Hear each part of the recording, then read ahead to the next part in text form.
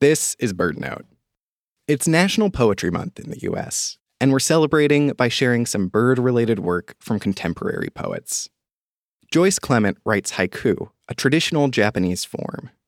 Often thought of as having 3 lines with 5-7-5 syllables, many English haikus don't follow this pattern strictly. There are many common traits to haiku. They're often about nature, about a moment in time, reference a season, but all good rules are made to be broken.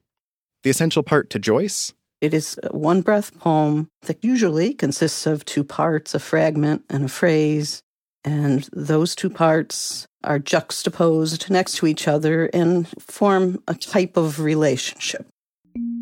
In this sequence of haiku, Joyce juxtaposes punctuation marks with images of birds, drawing on their similar appearances as well as meaning and function.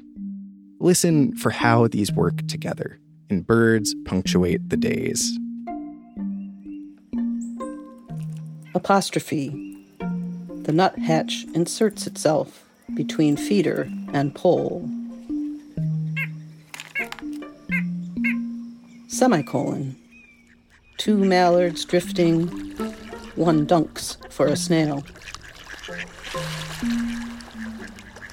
Ellipsis. A mourning dove lifts off.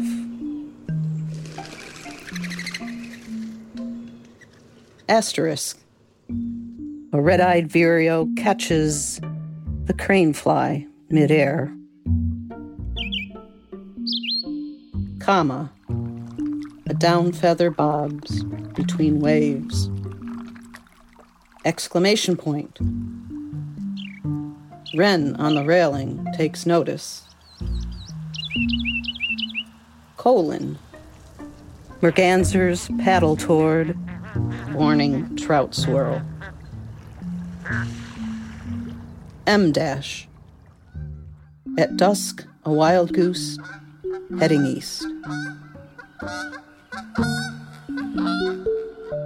Question mark. The length of silence after a loon's call.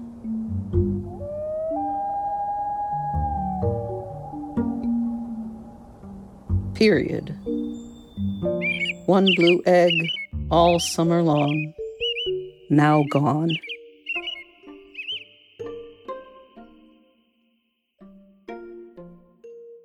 In each haiku in the sequence, you can see the different kinds of relationships between bird and punctuation.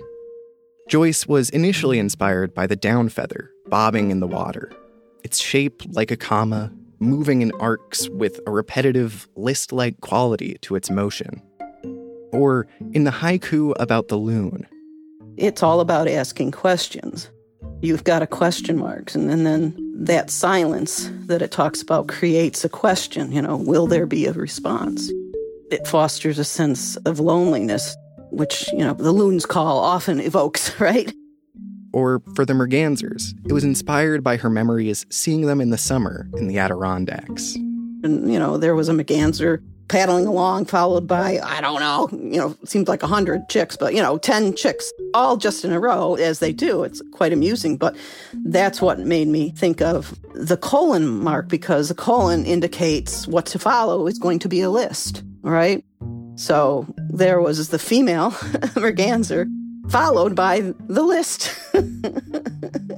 which was all these other, little mergansers following along. So it had to be mergansers. You can keep celebrating Poetry Month with more wonderful writing at our website, birdnote.org. I'm Mark Bramhill.